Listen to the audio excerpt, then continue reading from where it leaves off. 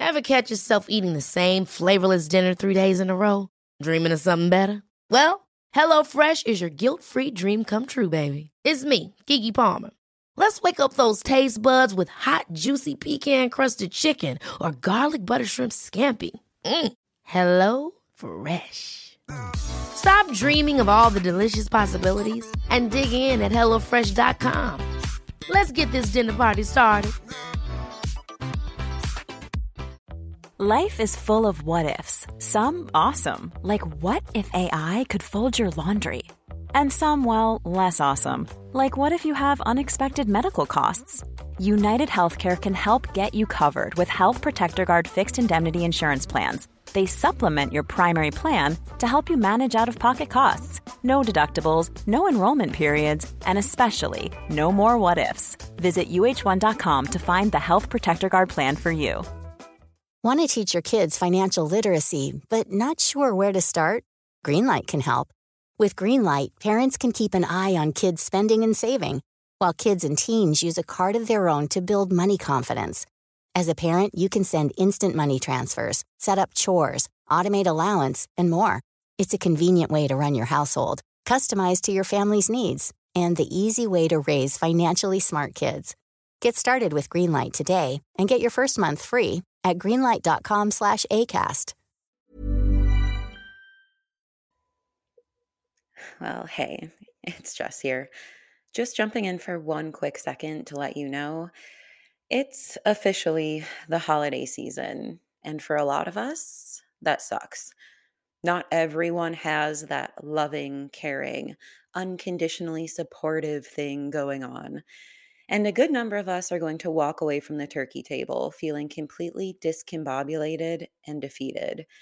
Honestly confused about who our families seem to think we are and doubting our own perceptions of reality. Indignant about the strange vibes, tensions, and allusions to fabricated accusations floating in the air, the dismissals of objective history, the outright insults, which are probably immediately blamed on you for being too sensitive when you actually acknowledge them, or just feeling outright riled because it seems to be impossible for everyone to avoid the most controversial topics on the planet and interclan bickering no matter how many years everyone tries to purple mouth it through the day. And all the while, you might be feeling like it's somehow demanded, obligated, insisted upon, and required that you show up to a party where everyone hates that you're present, but don't you dare leave. You gotta love the coercive kicking bag tradition, huh? And for those reasons, I put out a snarky little mini message about the challenges of the holidays, which is available without a subscription or donation on the Traumatized Motherfuckers Patreon page, patreon.com/traumatized motherfuckers. I just wanted to give a quick reminder of some of the brain games you might encounter among a non-recovering, mentally ill crowd and the better ways to view their antics, such as trying to force you to stay in historical roles by refusing to see anything that's actually happening, provoking reactive situations, and outgroup scapegoating. Plus, I included the public service message that a lot of us need to hear. You don't have to maintain relationships with people who harm your mental health, even if they're your family members. So, if you're headed into a rocky day, already preparing to double fist dissociate and emotionally numb the distress away, here's a little holiday message for you to check out before you really check out. Find it free to the public, hanging on the Traumatized Motherfuckers Patreon page, patreon.com/traumatized motherfuckers. And happy Thanksgiving, the worst holiday of the year. Check the Instagram page if you're looking for ways to connect tomorrow. You're not in this one alone, motherfuckers. And on with the usual show. Cheers, y'all. Well, hey there, motherfucker. Welcome back. Let's continue on with this effort to summarize pretty much everything we've learned in the past 18 months of this show concisely, and with the bare details so we can all finally be on the same page moving forward as this motherfucking trauma revolution march demands. Today, we're going to talk about something that we probably all do and may or may not know about it, or at least may not know about the depths of what it really means in our lives on a very practical level: dissociation. Now, we talk about this happening in times of extreme stress, that the mind and the brain unfuse, essentially, leaving the individual in an altered, semi present state. Some people go blank, some people have flashbacks, some people have elaborate behavioral instructional systems that are engaged and then forgotten. It's actually a whole separate spectrum of disorders when we talk about dissociation. But let's try to simplify this a little today. Here is my take on dissociation so far. So, we've already covered the fact that you have a basic animal survival system and a logical, higher thinking system, which we associate with being a human being. So, just like when we experience a traumatic event and our energy is reallocated to powering only the bare minimum, oh shit, emergency connections, as we talked about in the What is PTSD episode, it seems like we also can do the same thing throughout the rest of our lives. I would say with increasing proficiency as we learn how to use it as a skill to get through the day time and time again. So, this mental switch towards just reacting on bare brain basics, turning off as many extra bells and whistles as possible, not conscientiously tuning into what's happening, just powering through it, is what we tend to think of as dissociation in a nutshell. A system over reliance and a matching shutdown on the alternative system that leaves you untethered from your higher brain activities, like using logic, self recognition, and autobiographical memory. But there is a pretty big caveat to discuss in my own personal dissociative views. I think, and I could be wrong, that you can dissociate in either direction, as in favor of using your animal brain or your human brain. It seems like when you are emotionally and experientially overwhelmed, you'll prioritize handling those bodily based events. You'll lean heavily towards handling the physical concerns that are raging on all around you, the sensory system and associated animal brain. But during a time of mentally stimulating density, I think you'll flip the other direction. You'll cut the ties to your emotional system and enlist your logical brain to get through the piles of paperwork. Emotionally dissociate and power up the reasonable brain because we have fucking work to do. So, what do these things feel like? Well, on the level of switching into pure emotional or survival brained territory, I think it's best conceptualized through the sensation of a panic attack or overwhelming grief.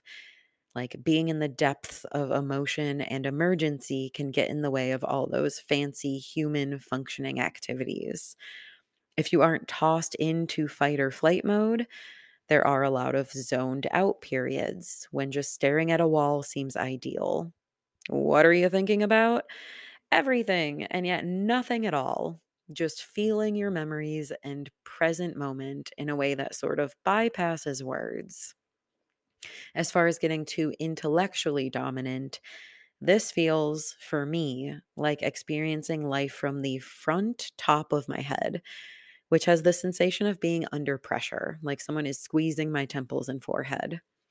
I have no connection to my emotional core in the center of my body, and I'm rapidly shuffling through thoughts in a frantic manner, anxious, hypervigilant, and on a mission for achievement, dizzy with details about everything that I need to do, and freaked out about the passage of time. Each time, a different system is engaged, but the mechanism is going to be the same. Your head is just trying to handle what seems most critical at that moment by playing up the academic primate brain or animal survival brain that is the most relevant, and playing down the alternative option.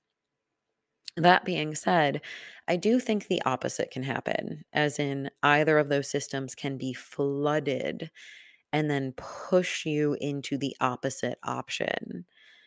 I think that being in a place which is too mentally stimulating will eventually make the human brain connection shut down. Similarly, a situation that's too emotionally bumpy will cut off all links to feeling anything at all. And in both of these ways, whether we are pushed out of a system activation or pulled into a system activation, I think that we traumatized folks often volley back and forth between dominantly using our forebrain or our more rudimentary hindbrain. And this also affects the access to animal or narrative memory systems, not to mention the activation of the nervous system, which is going to be flung into survival extremes of overdrive or underdrive. It's all the same split system mechanism as what takes place during the original traumatic event, with our body just trying to rapidly adapt to new information in the most energy conserving method of survival possible. But we tend to learn to do it on a day to day scale that we now accept as normal and even adaptive. And how does this explain the actual experience of dissociation? Well, if you're in a blanked out, zoned out, can't string two thoughts together state while you're honestly forgetting the details about your own life, this is probably a dissociative event when you prioritized your feeling system. It feels like being mentally numbed. If you're trapped in your head, overthinking, overanalyzing, planning, worrying, trying to make sense of a big event that just happened, you might notice that you're physically numbed out instead. This is where we lose track of our own bodily needs and turn off the emotional roller coaster, and then probably forget how to feel at all if it goes on for long enough. Emotional numbers out there, folks who unpredictably have 0 or 100 on the feeling scale, but never anything in between, this is you. And I know we might not even think that this is a bad thing. It's kind of helpful not to feel when you have so much to get done. Story of this motherfucker's life. But mental numbers out there, those who drudge through emotions every day but have trouble with executive functioning, I also feel like that can be acutely relieving. Sometimes it's nice to just not think. But obviously, over time, this will also degrade the quality of life when you have no awareness of real life details and demands on your plate. The problem overall being this dissociative mechanism isn't controllable.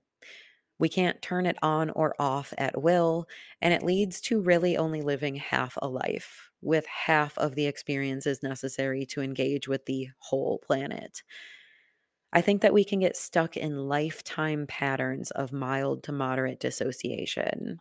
For instance, if anyone's ever ended up with a completely emotionless mother or father who could only see things through humanistic analytical glasses, well, they might be dissociative lifers.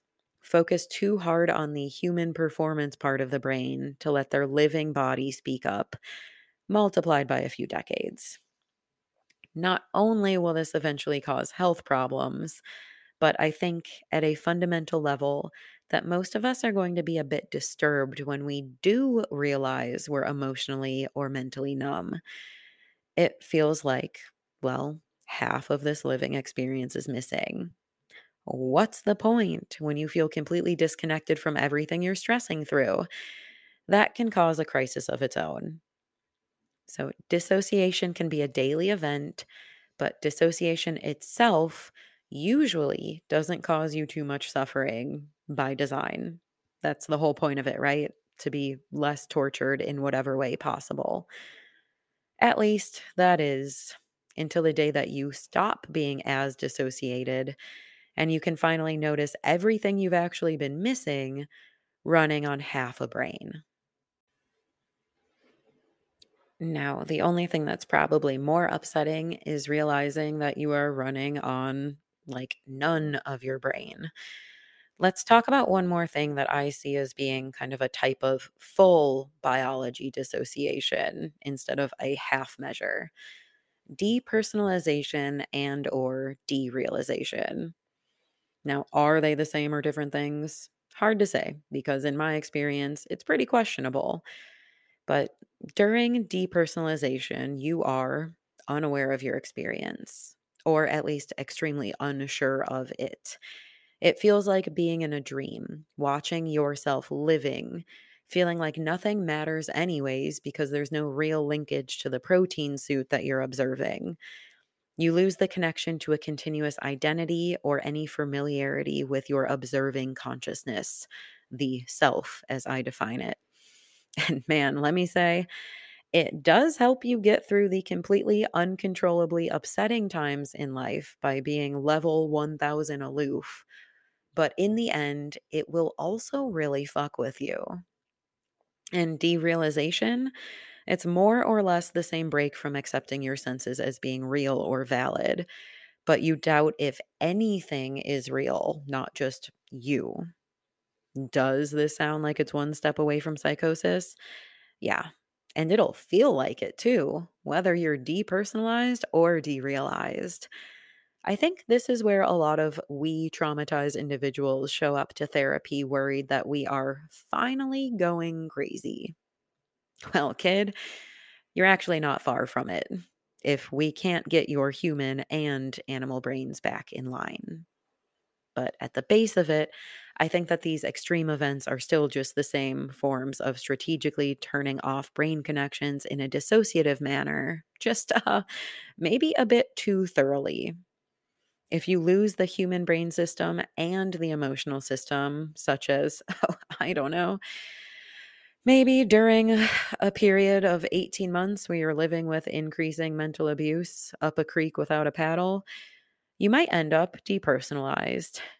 I did, and I knew what was happening the whole time, and I still couldn't convince myself that I was real. That's how powerful this brain mechanism is. Nature finds a way. So there you go. Daily dissociative events explained. Extreme dissociative events explained. What's left? How about the whole other half of this dissociative story? What happens when it isn't a full system dissociation? Now, speaking on this dissociative topic can only get more complicated from here because we don't always necessarily split into one of our half brain systems, like I've described. Actually, we can also dissociate into smaller, compartmentalized portions of our two learned brain systems. And what the fuck does that even mean? Well, when we have traumas, we tend to want to avoid those painful areas where the memories are stored on a neural level. We sew this information into our heads that we don't necessarily want to replay. So we try to disconnect the neurons that store the data as much as possible in order to reduce the risk of accidentally wandering down a dark and dangerous thought path again. There's nothing like swimming in memories from 20 years ago in the middle of a fucking work meeting. You know what I'm saying? Let's push this way over here to the back of this mental shelf where we're not going to see it. We also do this when we've adequately shamed ourselves for any past event. Like we mentioned before, we love to blame ourselves when we don't have an explanation for things going sideways. We also love to use shame to punish ourselves for our perceived social failures per evolution's demands. So, once we build up all this painful shame around any old event, traumatic or not, we also tend to start snipping those neural connections, pushing that version of ourself that we thoroughly hate far, far away from our usual daily programming. And by version of ourself, I just mean the memories and instructions that we had been operating on via our brain cells at that time of that negative event, our operating program at the point of impact. You can call this set of neurons a trauma associated personality or an identity, a construct of self that lives in our learned brain architecture. And when we start trying to erase our past versions of self, this results in having fragmented neural bits that can be triggered, which are full emotional and visceral memories stored alongside unfinished narrative ones and behavioral instructions. When engaged, these mini brain systems launch us into dissociative hallucinations, flashbacks, and what's known as dissociative identities. And that's it. When we talk about multiple personalities, this is the brain mechanism that we are discussing. Compartmentalized bits of brain cell connections that present as personalities. It's real, and we all do it. Everyone has a work self, a home self, an on the town self, and so on. Our only common difference around this crowd here is we often have dissociative identities that are programmed as trauma responses and then hidden away. They're extreme reactions based on extreme events using extreme survival tactics that we extremely hate. And so we don't want to use them, and we don't want to remember that they even exist.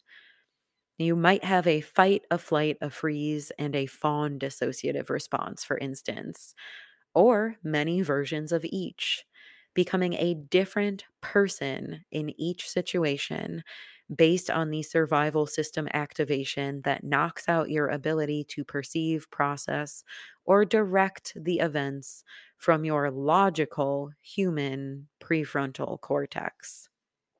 Meaning, when you black out in a rage, when you have no idea why you said or did that atrocious thing, when you're overcome with the feeling of being a past you, looking at a past someone from your past history in the middle of a current fight, you might be slipping into a dissociative identity that's born of trauma learning. You had to get through those hard times somehow, and what you learned may not have been very pretty. And now, here, years down the line, you're extra ashamed when you accidentally become that person again, or a part of you can't handle that situation, or a different side of you comes out. Seriously, start noticing all the common vernacular referencing dissociative events. We talk about them all the time in the general population. But we like to pretend that it's a humanistic construct for extremely mentally fucked human beings, not just our biological brain doing its duties to keep us alive and safe. Anyways, these are dissociative brain networks, fragmented neural systems, and they're some of the biggest challenges for us to overcome in trauma therapy and long term recovery. They have the power to freak us out enough that we get stuck in a ruminatory trap. They can halt our progress when we suddenly switch into not having the personal control or faith in therapy to do it anymore all of a sudden.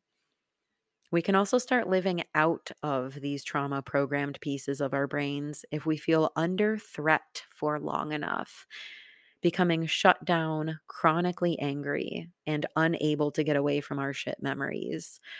Welcome to something known as a trauma self, which you really might want to look into so you can avoid it thoroughly. You might want to find a therapist who can help you with this by locating someone who specializes in dissociation, internal family systems, or personality disorders. That's what I'm trying to say here. Add that to the challenge of getting professional help as it is. But perhaps the most challenging part of all of it is that we can trigger any of these aforementioned above a certain stress threshold dissociative events ourselves. Actually, anyone and anything can, because I've oversimplified for clarity so far. It really doesn't have to be stress that causes dissociation. It can be anything that pings one of those compartmentalized neural networks. Any stimulation that's similar to something you've already stored in your head can be the match that lights the forest fire, known as completely detaching from your physical being or swimming in forgotten emotional oceans of the brain or becoming someone else entirely. It all really just depends on the specifics of your learned survival responses. A mild social stress, dissociate. A financial stress, dissociate. An emotional being throwing emotional vibes at you, dissociate. A certain word, smell, song, or location, dissociate. Even a new level of comfort that opens old brain pathways, dissociate. And when it gets that easy to lose control of your head, we really don't know what to make of it, leading to those going completely insane approximations. But as baffling and nonsensical as the whole stupid fucking brain thing feels, it's actually pretty fucking smart what your brain is doing. Continually trying to learn from past experience to protect you from them now, but also to use them to protect you from similar danger every day in the future. If you are looking to learn a lot more about dissociation, depersonalization, or dissociative identities in the context of this whole neural network talk, you probably really should. It will change your outlook on everything you've been through. Well, I've already put out quite a few episodes on all of these topics, including real life accounts from fuckers like you about living with dissociative identities, and also how this plays into our feelings about other people and our relationships. And also how dissociation explains things like self-sabotage, stagnation, and self-harm. These are ranked some of the most helpful past podcast posts, so check out the full backlog of episodes. And if you want to learn from these folks, the ones who've already been learning and recovering through parts integration and dissociative unraveling themselves, you might want to talk to the people in the Discord and Patreon communities. Some fuckers have been at this for years already. Where do you think I get the real life connections in my knowledge, especially on this personality parts topic from? It's them. But if you're not buying into the traumatized motherfucker's life, no problem. I'm not forcing you. You can also get started learning more about all of these topics by searching terms like DID, dissociative identity disorder, fragmented personalities, schema therapy, and IFS. Just go to the Google machine and get all the information you need. Hit up Janina Fisher and thank me later. Learn about dissociation, y'all. It's a lot more life prevalent than you probably realize, which makes sense if you're only using half of your brain at a time and probably have been doing it since your early childhood without ever realizing it. Start learning. Clear up some brain mysteries that have become life inhibitors. And let's keep moving forward together with our whole brains enlisted. Until we talk next time, my name is Jess. I am a traumatized motherfucker. Hail yourself. Hail Archie. And don't let these brain games get you down. You can learn how to navigate them and understand them and even live adaptively with them. Talk to you next time. And cheers, y'all.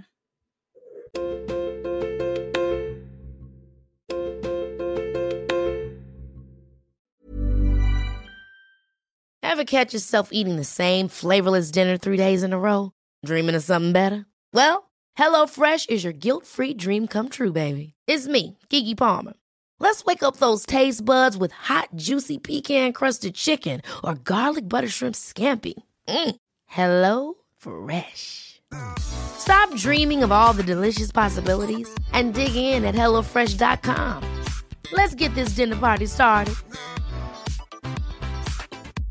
Want to get a chiseled look in the jawline? Sculpt and shape your jawline with added volume from Juvederm Volux XC. Juvederm Volux XC is an injectable gel specifically designed to be robust enough to improve moderate to severe loss of jawline definition. And it is the first and only hyaluronic acid filler approved for the jawline. Add volume to your jawline for a chiseled look with Juvederm Volux XC. For important safety information and to find a licensed specialist, visit juvederm.com. That's JUVEDERM.com. Not for people with severe allergic reactions, allergies to lidocaine, or the proteins used in Juvederm. Common side effects include injection site redness, swelling, pain, tenderness, firmness, lumps, bumps, bruising, discoloration, or itching. There's a risk of unintentional injection into a blood vessel, which can cause vision abnormalities, blindness, stroke, temporary scabs, or scarring. Talk to a licensed specialist to find out if it's right for you. Visit Juvederm.com. That's JUVEDERM.com. Hello, this is Danny Pellegrino, host of the Everything Iconic podcast, and I'm here to tell you all about Splash Refresher, because hydration is mandatory, but boring is not. Now, I love my water, but if I don't spice it up, I'm not going to finish what I took out of the fridge. That's why I love my Splash Refresher, which is flavorful, delicious, bright, hydrating, and 0 calories. The wild berry flavor is my fave. No, wait, is the pineapple mango flavor my fave? You know what? All 5 craveable Splash Refresher flavors are my fave because they're so delicious. So get hydrated and enjoy it with Splash Refresher.